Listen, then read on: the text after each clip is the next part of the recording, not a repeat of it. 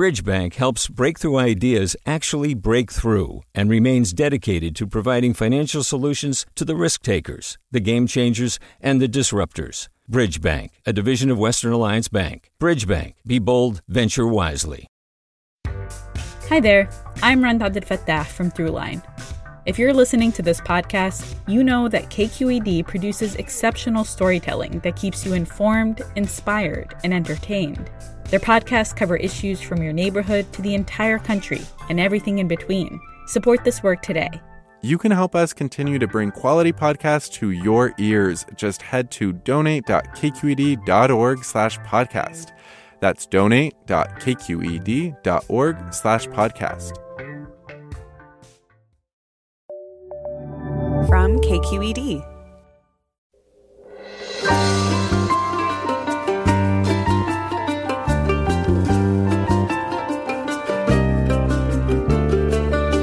From KQED Public Radio in San Francisco, I'm Mina Kim. Coming up on Forum, California's recent surge in COVID-19 cases has some parents wondering how safe it is for kids to continue outdoor sports or organized outdoor play.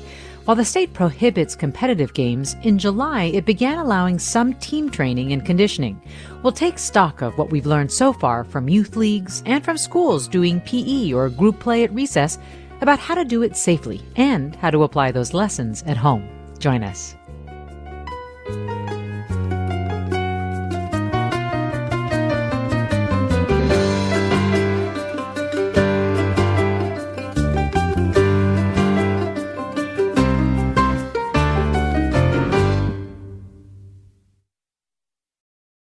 This is Forum. I'm Mina Kim.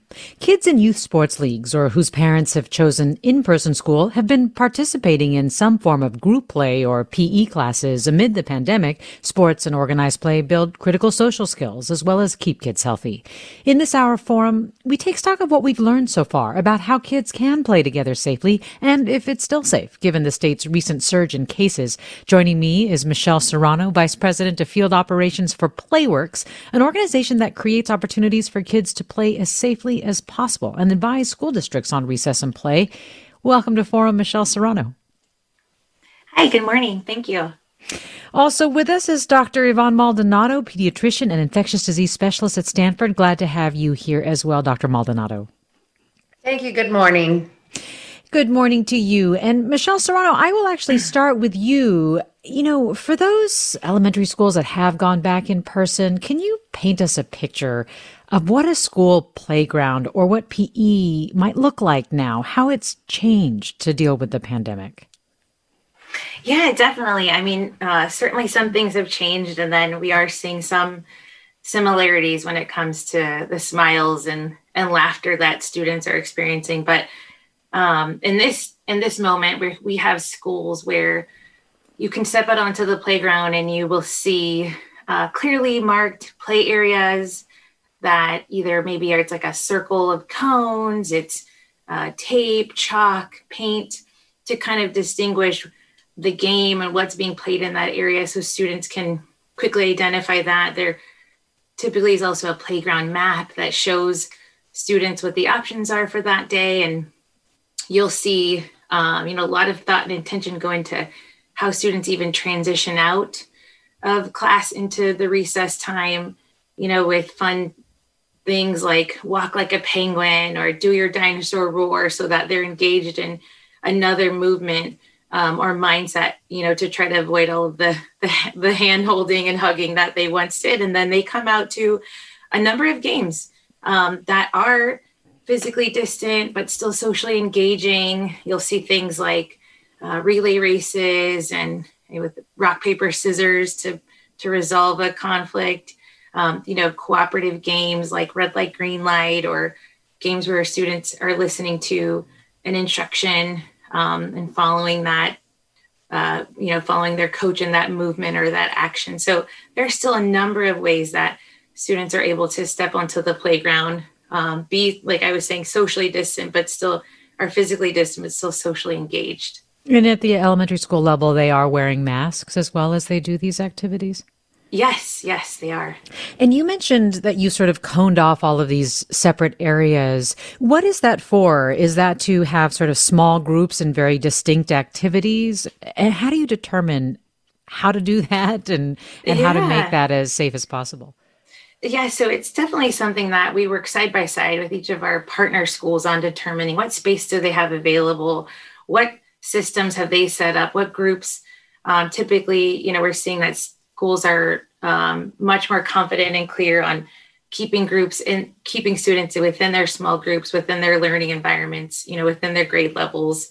And then we create the opportunity for those students to step out into the playground with those groups, but have a very inviting and engaging space to do that in, so that same intention and proactive, approach towards safety is followed outside as well, but in a way that is disguised in a very positive and engaging environment, like I was saying, with colorful cones to mark off areas, signs, positive language chalked out on the playground, encouraging, air high fives, or pass a smile to a friend versus, giving those in-person high fives, or just kind of as like we were saying, these proactive strategies for how to keep them engaged. What schools are you working with right now?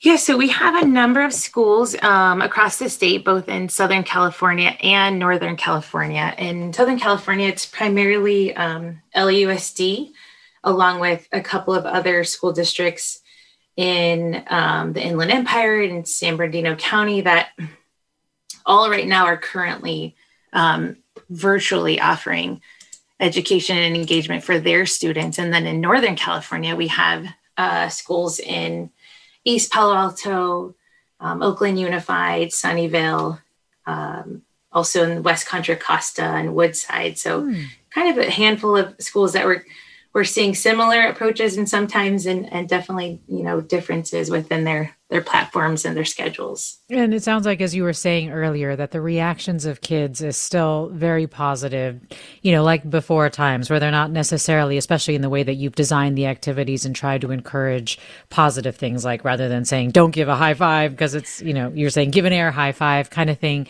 that they are really benefiting from it and not responding to what feel like new limitations.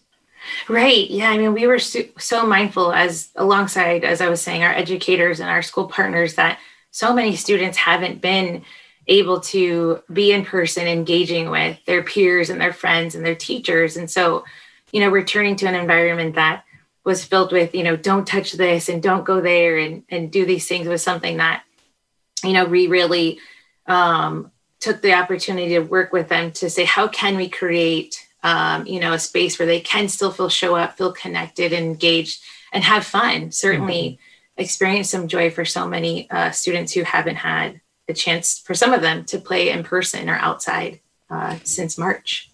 Yvonne Maldonado, how important is this kind of group play, team play for kids, young kids especially? Well, yeah, I mean, I think it's pretty clear from the American Academy of Pediatrics standing, as well as most of us as pediatric providers, that we really know that children need to be engaged in physical activity. It's really important for their physical health and mental health and well-being. It really does help them engage each with each other and social skills as well. So it's really an important opportunity for them throughout the year to be able to build on their physical and intellectual and social development. So what can happen to kids who don't get enough of this kind of interaction and physical activity? Well, there are a number of studies over the years demonstrating that children who don't get enough physical activity really just They do have a different, they can lag behind in development, and they can also wind up with physical manifestations, increasing obesity rates, for example, risk for diabetes and other metabolic disorders. And so it is important for children on the long run to make sure that they have a regular physical regimen of some kind of outdoor activity, exercise. I think in particular these days, the outdoor activities are helpful, especially given what we know about potential transmission of COVID in indoor settings and the exertion, the physical exertion and heavy breathing and yelling that could potentially provide increased transmission of the virus in indoor settings, especially those that aren't well ventilated. Right. So that brings me to my next question, which is how safe is, outdoor play? There are a lot of youth leagues that have been doing practices and conditioning and training, but would like to start doing competitive games. I mean, how safe is it? What do we know about it, especially right now? And one of the things that we constantly hear is that we have to keep track of, the amount of virus that's in the community, how much virus is really circulating to be able to help assess risk levels. So can you talk about safety of these types of activities? Yeah, so I think, unfortunately, there really is very little known because we have only been through the summer, spring and summer and fall.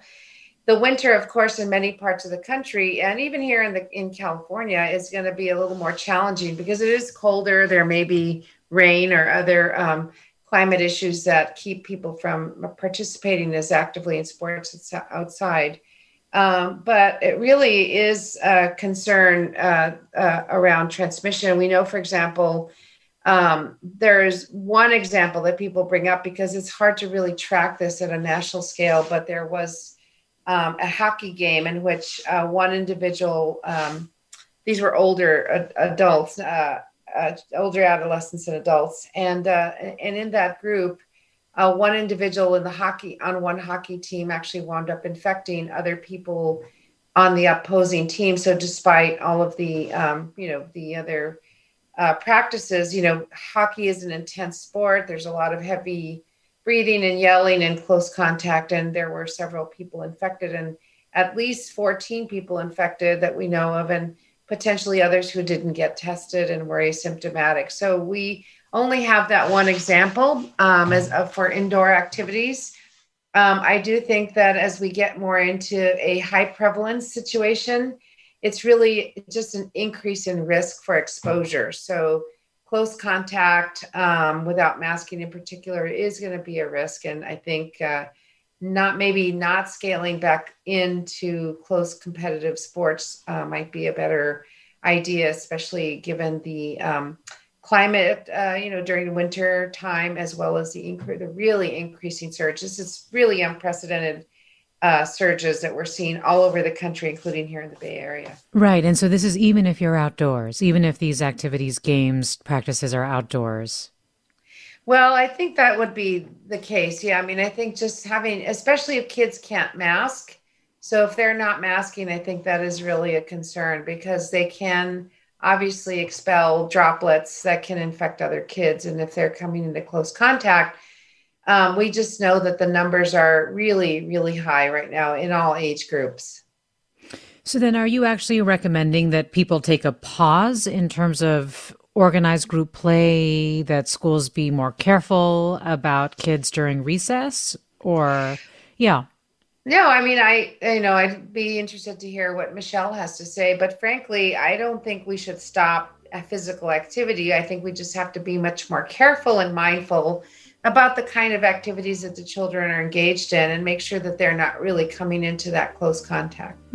We're talking with Dr. Yvonne Maldonado, pediatrician and infectious disease specialist at Stanford, and Michelle Serrano, vice president of field operations for PlayWorks, which creates opportunities for kids to play outdoors as safely as possible.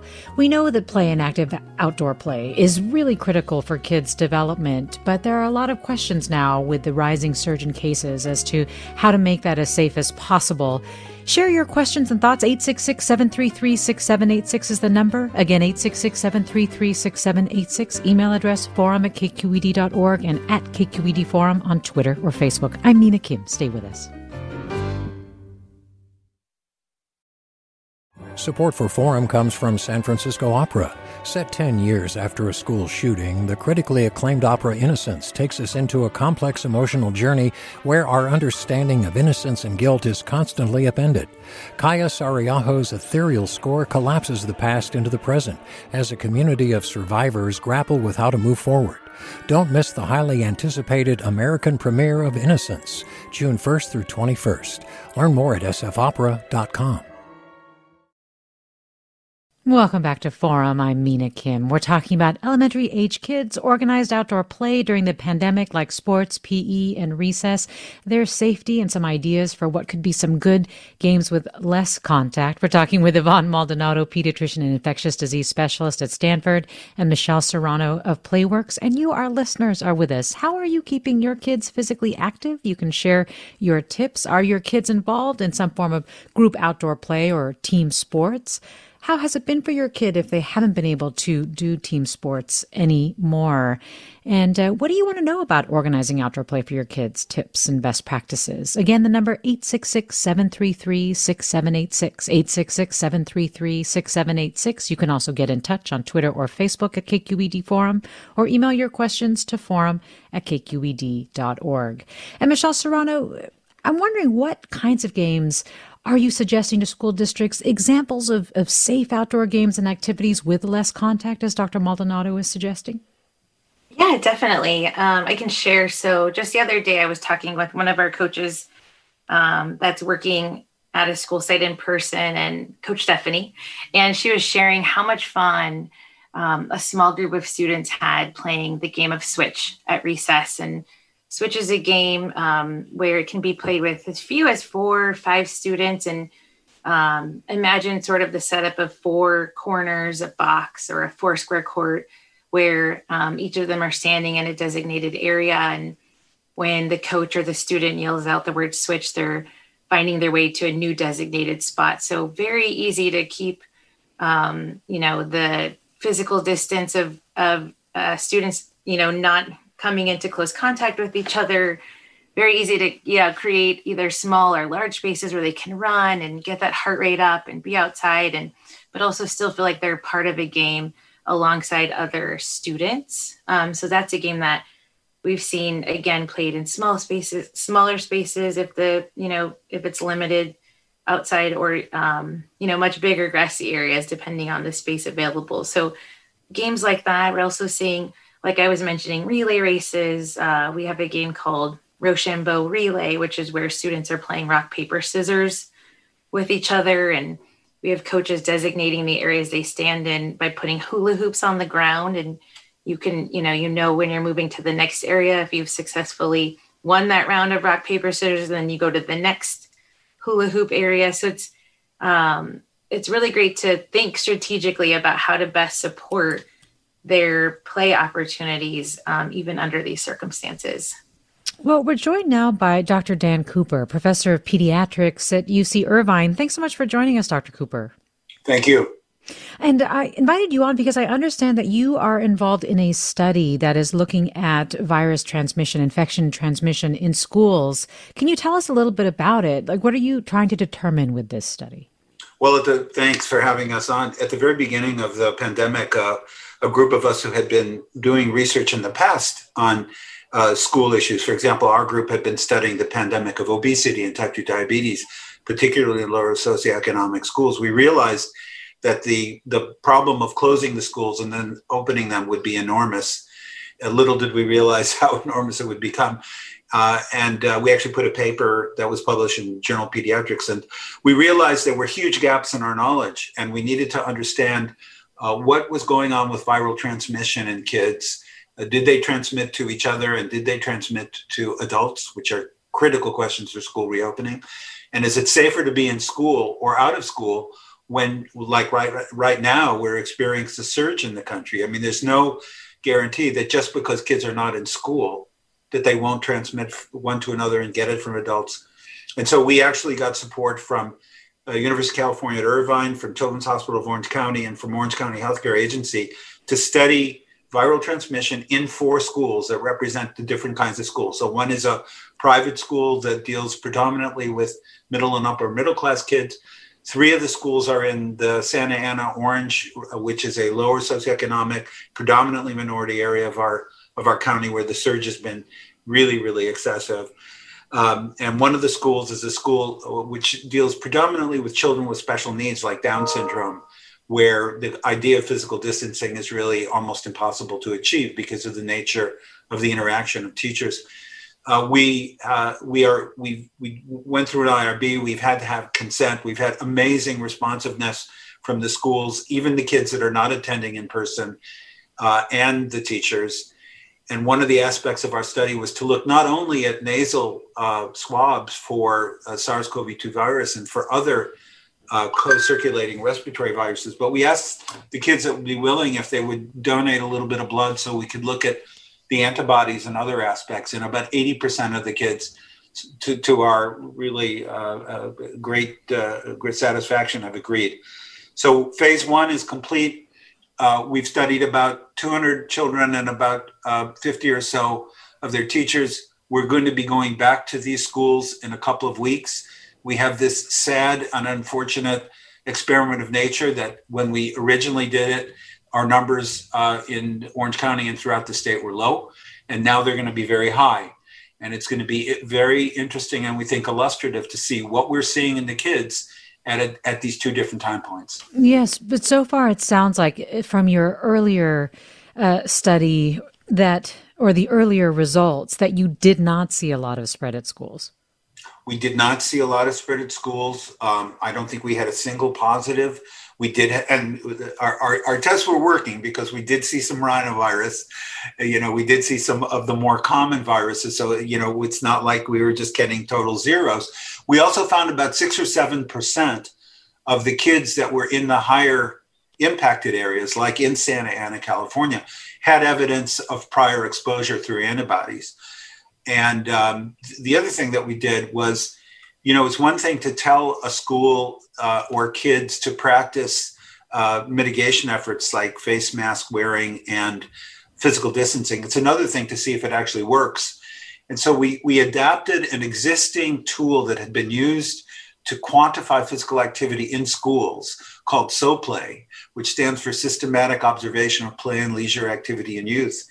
And we said, why don't we add to this direct observational approach, looking at the fidelity of face mask wearing and physical distancing. And we're now in those 4 schools, and we're actually able to quantify the success with which mitigation procedures are occurring. So much so that the staff at the schools want to learn how to do this. So you're saying the mitigation measures are effective, that they are working based on we'd like results. To be able to quantify them. It's one thing to say, hey, do this. It's another thing to say if people are actually doing it. Look, we've all experienced going to the supermarket and people wearing masks incorrectly, right? And so what about physical distancing and your discussion just now about physical activity on the playground and in recess?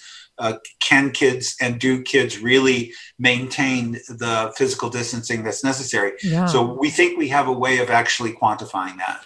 And you mentioned that one of the schools you're at has kids with special needs. I mean, are there any special considerations that we need to keep in mind for children with intellectual or different developmental issues on the playground, at recess, at PE, things like that?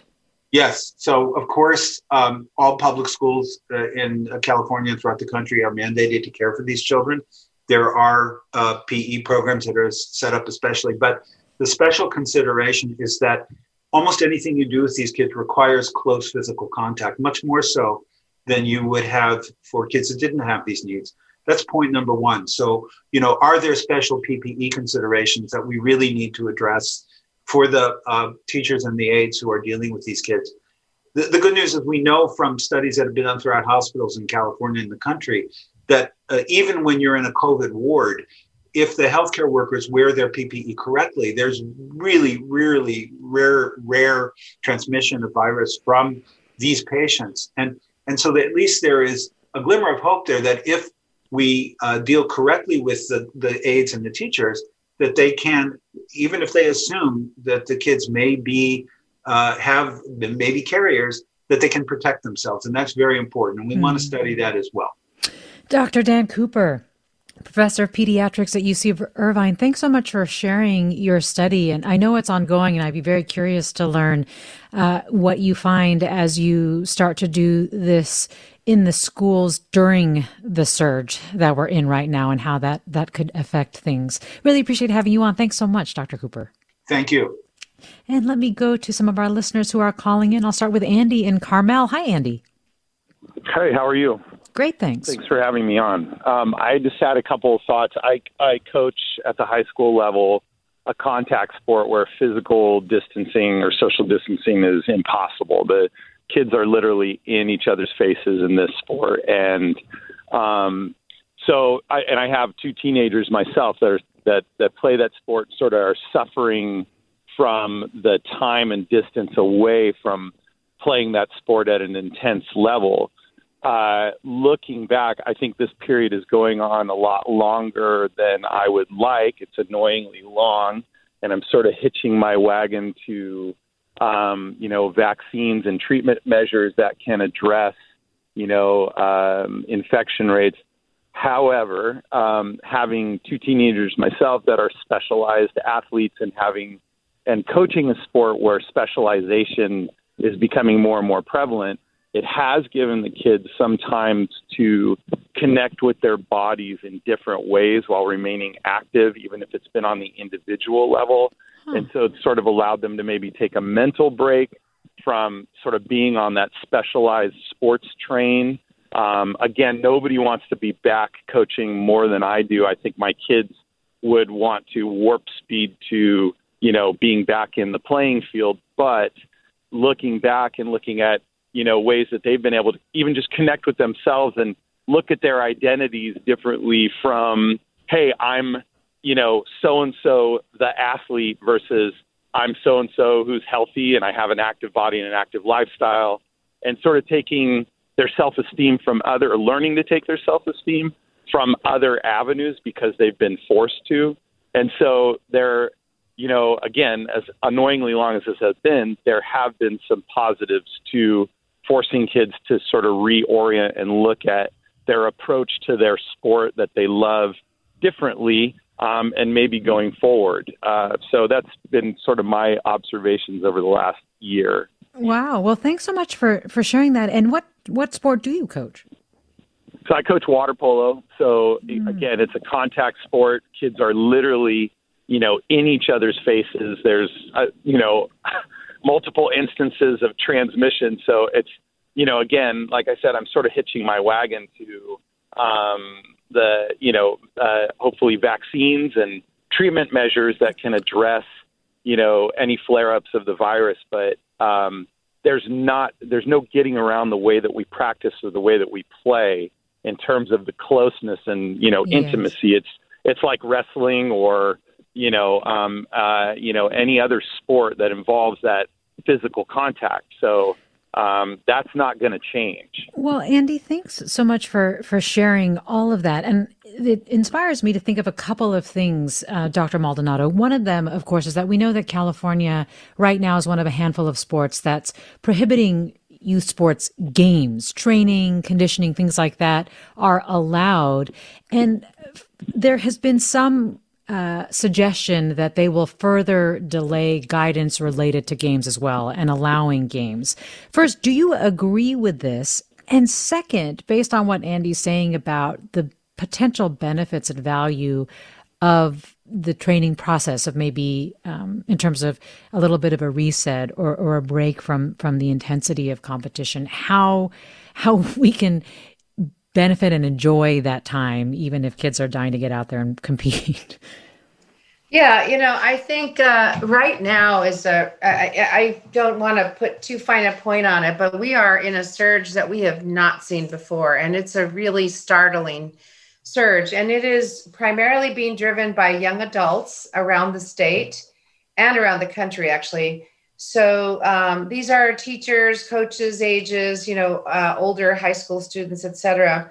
And I do think this is the right thing to do at this time, at least until we understand a little bit more. We really don't understand why the virus doesn't affect children in the same way as it does in adults. I'm also conducting my own school study as well as household transmission study and working with one of the large school districts in California to see once they reopen how we can do that. But all of those things involve very intensive testing. And this is something that unfortunately we don't have available yet. And so we all know, I know some of the students have talked about, well, the NBA has a bubble, MLB has a bubble at NFL, et cetera. And even the Pac-12, for example, our conferences have bubbles, but they have extensive resources to be testing for this constant contact. And I'm telling you, these kids are getting really intensive protocols, which you just cannot do for youth sports. And I think at this point, it really does make sense until we get a better handle on this, or there's a better way to protocolize and operationalize routine screening in a really much finer way. What your caller said is really heartening, that the kids can do other things. And I think Michelle has also pointed out there's a number of other ways that children and young adults can really engage in new ways to stay physically fit and stay physically aware of their own capacities and build on those until we do have some good interventions. And just as a quick follow, because you were mentioning that we really don't understand why it seems like transmission is lower among kids, especially under 10. What do we know, though? I know there's a lot we don't know, but so far the data are bearing out that transmission, or maybe not transmission, but essentially kids who show symptoms, right, of COVID-19, it's far less in children under 10, correct? Right. So we know from the national data, and this is from the American Academy, they're the only group that has pulled the national data together on children. We know that now there are over 1 million children who have documented infections, but they represent maybe 10 to 15% of overall infections in the country, and about that number of hospitalizations as well. And their hospitalization rate is pretty low, and the mortality rate is extremely low, not to minimize it, but it's probably on the order of what we would see for influenza every year in children. So there are some risks there, but they're not as high as in adults. And that's what we do know. So we know kids can get infected. They can infect others. We know that from child care center studies that children have been able to infect their family members. We have a case, for example, of an 8-month-old who was able to, the parents were both infected from that child who attended a daycare center.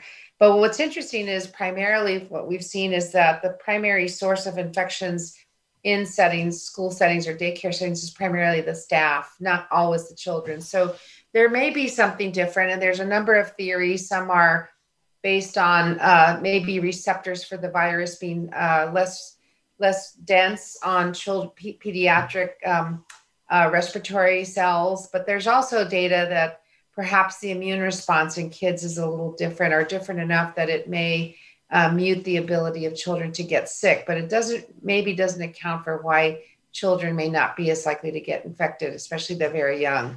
So there's a lot more to learn, but so far, pretty decent news. I would say that one concern that we still continue to ponder is the risk of heart disease once children have become infected. We know that's true in adults, and for the few children who've had the more severe end of disease, that the heart risks or the cardiac risks are the ones that people are most concerned about. And again, Dr. Yvonne Maldonado is a pediatrician and infectious disease specialist at Stanford. Michelle Serrano is vice president of field operations for Playworks.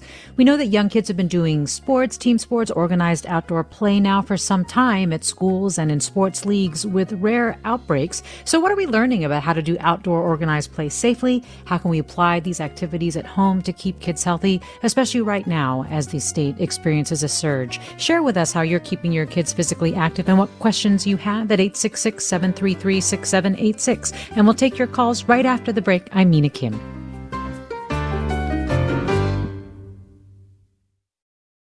We've all got those parts of our house where the internet just won't go. Well, if you had wall-to-wall Wi-Fi from Xfinity, you could worry less about dead spots. Because with wall-to-wall Wi-Fi from Xfinity, you get fast speeds, reliable connection in every room, and power for all of your devices, even when everyone's online. That's wall-to-wall Wi-Fi only with Xfinity. Restrictions apply, not available in all areas. Actual speeds vary. You're listening to Forum. I'm Mina Kim. We're talking about outdoor play. We know how important it is to children's healthy development, but how risky are outdoor sports or group sports right now amid this winter surge that we're experiencing? What are questions you have for Dr. Yvonne Maldonado, our pediatrician and infectious disease specialist at Stanford, or Michelle Serrano, our expert in play, vice president of field operations for PlayWorks, which advises school districts on how to do recess and play safely during the pandemic? What would you like to know about organizing outdoor play for kids? Maybe you're an educator or coach. What are you doing to keep the kids you teach engaged in physical activity while they can't compete? And how has it been for your kids not to actually compete in sports anymore? Again, 866-733-6786 is the number. You can also reach us on Twitter or Facebook at KQED Forum, or email us at forum@kqed.org. And Eric in San Francisco, join us. Thanks for waiting. Hi. I'm the father of a 7-year-old. And she is not in school, but I was asking about individual play dates, kind of a one-on-one thing. Is this something that can be done safely, or do you see that as a non-essential additional risk? Michelle Serrano, thoughts for Eric? Yeah, I think, hi, Eric. I think we are seeing at schools groups of small groups of students that are grouped together, like we were saying, in the classroom, that then come out and play in small groups outside. So I would, defer to Dr. Maldonado also, but I would say there are certainly lots of activities you could offer to two students or two kids that are playing together outside, that are physically distant, that we have available. We have a number of free resources on our website, which is playworks.org. We've grouped some of our favorite PlayWorks games into what we refer to as a safe return to play guide. And it lists the games and has links to how to play them. And they're kind of in a low, medium, and high risk category, just as parents and educators and schools prepare to return. But certainly I know there's a lot that goes into what happens, where are those students or kids before they come together and play. But I definitely think there are a number of games that could be offered. Well, Eric, thanks. I don't know, Dr. Maldonado, if you have anything you want to add. Well, I would just be very careful about play dates to make sure, as you heard, that something about it does get a little personal. I know that this is a really strange time where we have to be very respectful of each other's privacy, but at the same time, measure the risks that we have among our own family. So one of the guidances is to be very respectful, but to say, if this is somebody you haven't been with before, then I'd really want to know a little bit more about who that family is in contact with. Are they being safe and careful, because the child could potentially be infected or infectious. And in general, and I think Michelle has mentioned this as well, if you have small pods of people who you already have an established relationship with, that's probably the best way. So 1 or 2 children and families where you really have some kind of an understanding about how limited you are in terms of your outside exposures. And then you can have those children engaging in activities together. That would probably be the better way. And just to make sure there's some ground rules. Well, thanks, Eric, for the call. And speaking of which, Michelle Serrano, I know that you have talked about cohorting as an important way of controlling outbreaks at schools. Can you explain how that works and give us some examples? Yeah, I think what we've learned from our school districts and our school partners, how they structure it is, it's certainly there's been a number of surveys and the ways that they've engaged. I think all of their parents and community members is remarkable, as we're all kind of working through this together for the first time. And so the way we've seen our school partners do it is by grouping students, again, typically based on their grade levels and within small groups, within classrooms, and then kind of keeping them within that same small cohort throughout the day, whether it's for their in-person, in-class instruction, or as they transition to outside play, or as they transition to their lunchtime. So it's we've seen schools take great caution and measure in how they're grouping those students together, and then how they kind of create their own community and their own little cohort, like we were saying, throughout the course of the days and the weeks. And of course, we've seen a lot of hybrid schedules and different students coming in together on certain days. So tons of innovation and response from our school partners going into how they thoughtfully bring students back onto campus. Well, this listener writes, when we were in the orange tier, I organized an event to bring together a group of 8 families in a parking lot. We have mixed age children, and some smaller ones have trouble maintaining distance and wearing masks. We are so starved for gathering. I thought I'd organize a safe outdoor event. Now I'm thinking of canceling. Any guidance?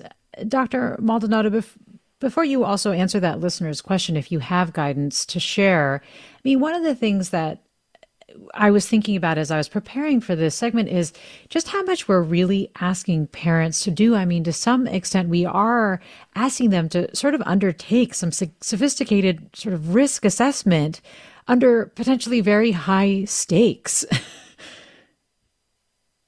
Yeah, absolutely. I do think that it's really confusing, and I understand that. And unfortunately, part of why this is confusing is that we just don't have any answers. And it's really, a lot of it is, there's 2 major factors. One is, what is the risk in your community? So right now we know that pretty much in the entire country right now, the risk is pretty high that you're going to come into contact with somebody who is infected, because we're seeing this surge. And so, 5 to 10% of people that, are going to be infected more or less. So if you're talking about 1 out of 20 people, if you get a group of 20 people together, there will be 1 person infected. And that's statistical, obviously. Then the second issue is, what's your degree of risk tolerance? Some people really think, well, I don't think, we are pretty healthy. I don't really see that the risk 1 in 20 is not a bad thing for me. I'm going to be very careful, and I think I can minimize that risk. And others just aren't willing to take that risk, especially people with conditions that could put them at higher risk for serious outcomes. So it is very difficult. I think it really has to be an individual level. If you, for example, have put all this time and effort into organizing people, and that's already a big feat in and of itself, all by yourself, and you really trust this group, and you can keep the bigger kids away, and the small ones, you can try to do what you can. I mean, I think you can go a long way to, making sure you can clean their hands, make sure that they're, as much as possible, staying apart from the other kids, or making sure they clean hands before they approach their own family members. So at least they can, minimize any potential transmissions. Then I think it is healthy to try to get out there. But if you feel like it's too big a group, or maybe some of the kids are just not going to be able to behave in the way that we would like them to, and obviously they're young children, that's just their natural tendency, then, I think it's a risk calculation. So it is, and I feel, my kids are grown up, but I can imagine what it's like today to try to have to juggle that and do what's best for your kids and your families, especially during the holidays. So I would just say, do what go with your own instinct around what you understand about these other families, recognizing that we are trying to keep people apart because the risk is just going up. I mean, we are at least double the risk of encountering an infected person right now. Well, Mike asks, for outdoor sports like soccer, what precautions should kids take to stay safe while practicing? Michelle Serrano, what do you recommend for sports like soccer or games like that at schools in terms of precautions that kids should take to stay safe? Yeah, I mean, we're fortunate enough to have a large game library of games that actually don't have any equipment. And so we know when students are not required to share a same piece of equipment, or potentially touch one ball and then pass it to another friend, then of course that already feels less risky, right? So I think we're really focused on encouraging our schools to focus in those areas, especially with younger students. There's just so many opportunities to have meaningful play, even in the absence of equipment. But certainly when you think about games that require equipment, things like soccer, and if students have their own access to their own individual ball and can do more like skills building activities or actions and kind of stay in a designated area, versus playing a more traditional version of the sport where, of course, passing with your feet is better than passing with your hands. But we do know even with soccer, right, there are throw-ins and goalies. So they're just different layers for schools and parents and educators to think through.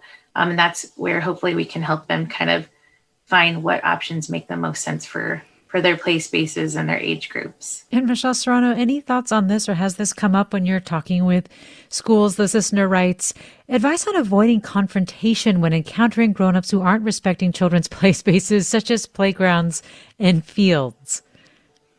I feel like the communication piece of this is very important at all levels. Yes, I mean, definitely. And we talk about all of the great skills you do learn by playing, and, your cooperative skills and your listening skills. Conflict resolution is certainly one that we learn through play. But I think, yeah, exactly. I think if we can come to a place of like respectful communication and acknowledge what everybody's trying to accomplish on a shared space, we haven't seen, much conflict there, especially when we can all agree the priority, with having kids anywhere have access to safe play. And when all else fails, we always encourage a good old-fashioned rock, paper, scissors battle. Again, Michelle Serrano is Vice President of Field Operations for PlayWorks, an organization that creates opportunities for kids to play as safely as possible and has been advising school districts on how to effectively organize recess and play. Dr. Yvonne Maldonado is a pediatrician and infectious disease specialist at Stanford. You're listening to Forum. I'm Mina Kim. Join the conversation, 866-733-6786. Let me go to Mike in Menlo Park. Hi, Mike. Hi. I was wondering if you have any advice at the other end of the spectrum for the needs of college athletes who, you guys had touched on it earlier, they've been in a bubble in lots of instances where they've been on campus and subject to training and testing and all that kind of thing. But now that they're home for 6 weeks, they can do personal conditioning, but they also need to keep training in their sports skills, and that's going to require training partners. So I'm curious what kind of risk assessment and other kind of mitigations we should be looking at. I mean, we're reintegrating our own student athlete here at our house, so we're doing some sequestering and everybody's wearing masks and we're waiting for test results to come back. But the training has to continue, and we're looking for, how he does that best on an ad hoc basis. Dr. Maldonado, I don't know if you have any thoughts on that. Yeah, I'd be curious to see what Michelle says, but yeah, certainly I've been involved here with the Pac-12 and just helping them understand some of the infectious disease and epidemiologic principles. There are, as you've probably heard me say earlier, there are just so many protocols in place. It's a really whole separate infrastructure that has been set up for our student athletes. And so I really would turn back to the coaches for the individual sports. If these are students who are in an organized division or intramural activities, that they should have some guidance from their team coaches, because I personally think that whatever they're doing should probably involve a lot of individual training, and they would probably need some guidance as to how to do that over the 6-week holidays. Usually the coaches, if anything, are pretty prescriptive about what they want their athletes to do. Two of my 3 children were really intensely into sports in high school and college, and my younger one was theater, so different kind of activity there. But they had regimens worked out. So I would really do that. If you have any questions, I think talking to somebody like Michelle's group, or even to your local pediatric provider or medical provider to find out more information about what is acceptable. You want to keep them obviously in condition because, reduce the risk of injuries when they come back. So I think that would be the main thing. And of course, the distancing piece is really important. If you're in a place, obviously they're in California, but if they're somewhere else where they can't be outside, then, how do you exercise properly? I mean, running is easy in any weather, just about, unless you're in a blizzard, but other conditioning may need to be done in a safe space where there's nobody else around and decrease risk of potential transmissions. Well, thanks, Mike, for the call. Let me go to Douglas in San Leandro. Hi, Douglas. Good morning. I have a 12 and a 14-year-old at home, and they're missing their friends. They're missing sports. They're socially distanced at school. We've done the distance birthday party and the distance masked biking in Richmond. But I'm wondering if your guests have seen this new study out of Princeton, which studied a couple provinces in the south of India, and seems to indicate that, contrary to the political lore, that the children might actually be serving a role as super spreaders. It's definitely given me some pause, and I'm wondering what they might think it means in terms of trying to arrange outdoor sports. Dr. Maldonado, are you familiar with this study? No, I haven't seen that study, but I personally am not a big fan of the word super spreader because it's just a catch-all phrase that means we don't really know what's going on, but somehow there was an outbreak or there's this clusters. So until we really understand what we mean by super spreaders, I don't really think that most of the people in the field think there's a kind of person who's a super spreader, but rather there may be events or environmental factors that allow for increased transmission. So what we thought were quote unquote super spreading events were basically places where there was poor ventilation, people weren't wearing masks, there wasn't social distancing. So these are just a combination of factors. And I didn't read the paper that was referred to, but I do think that if we can avoid those kinds of events, I have not seen risks of mass exposures and infections when people are taking those precautions. So I suspect that there may have been some breaches in precautions, but again, I can't speak directly to this issue. And I don't think there's just no evidence that children are at higher risk for transmitting to others than others, all things being equal. Now, remember, you have a 12 and a 14-year-old. Sometimes what we're hearing is, people sneak out to go visit their friends. They are starved for attention. I'm not saying that's what's happening in here in this case, but it is more likely for the older kids to try to behave in certain events and not in others. And there is a study showing among contact tracing of people who are exposed that not wearing a mask wearing a mask sometimes is equally as effective as not wearing a mask. And keeping a distance of at least 3 to 6 feet is actually very, very effective. And sometimes washing your hands is actually better than not. So the point here is that if you sometimes wear a mask, you almost might not wear a mask at all. And I don't want to say it that way, but I just think that the events are linked to probably practices more than individual biological factors. Well, Michelle Serrano, in the last 10 seconds, I know you have a 3 and 5-year-old, a pro tip for trying to keep little kids to keep their masks on. Yeah, I mean, we've been surprised, not just in my family, but across schools, how well they do respond to similarly wash your hands after you go to the bathroom, clear your plate after you eat dinner. So I think they're remarkable at the way that they can respond to the encouragements that we offer. Well, Michelle Serrano, Yvonne Maldonado, thanks to both of you for coming on and talking with us. And thanks to our listeners for their questions and comments, and to Polly Stryker for producing this segment. I'm Mina Kim. Have a happy Thanksgiving.